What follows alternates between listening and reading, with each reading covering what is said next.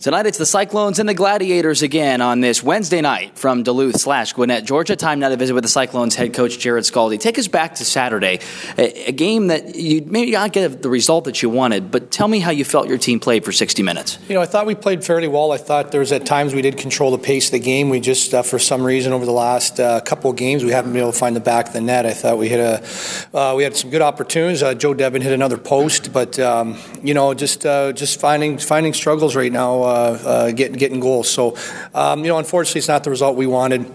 Again, I thought we played well enough to win, but at this time of year, we got to find a different gear. We got to find a way to win these games. You're going to run into a guy you have some familiarity with, in a sense. Mark Chevry going to be between the pipes, your former goaltender from a year ago. Kind of an interesting situation where you have a chance last year to kind of maybe know what things you have to prevent. Tonight, things to exploit. What are those? Well, definitely you got to get to him early. I think one thing with Chevy is, keeping focus for 60 minutes. And I think when you get to him early, that's one area of his game that definitely needs to be he has to work on. So, a lot of traffic on him, a lot of bodies in front of the net. And again, just, focus on getting one or two early on him and then, continue to put pressure on him. Collectively, Saturday and Sunday, both very defensive style games. The goals that were scored against, with the exception of the one that was somewhat questionable Sunday, have been scored similar to the way you found offense, which is crashing the net, get bodies down low.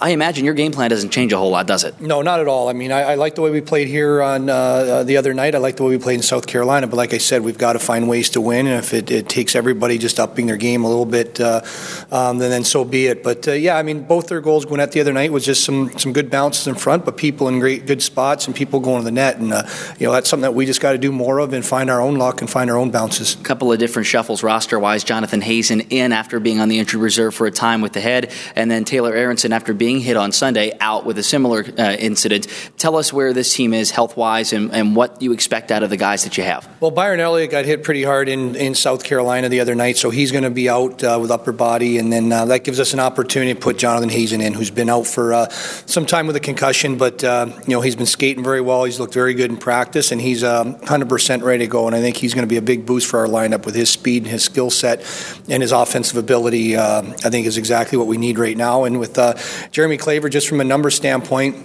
with getting David McDonald in, has been a healthy scratch for 2 games. So, the reason of bringing guys down the road with us here is obviously to have that depth, and this gives us an opportunity to put a left shot defenseman in to play with Maury Edwards. So Jeremy's done a great job for us all season long, and I would expect the same from him tonight. You and I were talking on the way back from morning skate before lunch about how this team is so young, and it's a topic of conversation that we've had all season.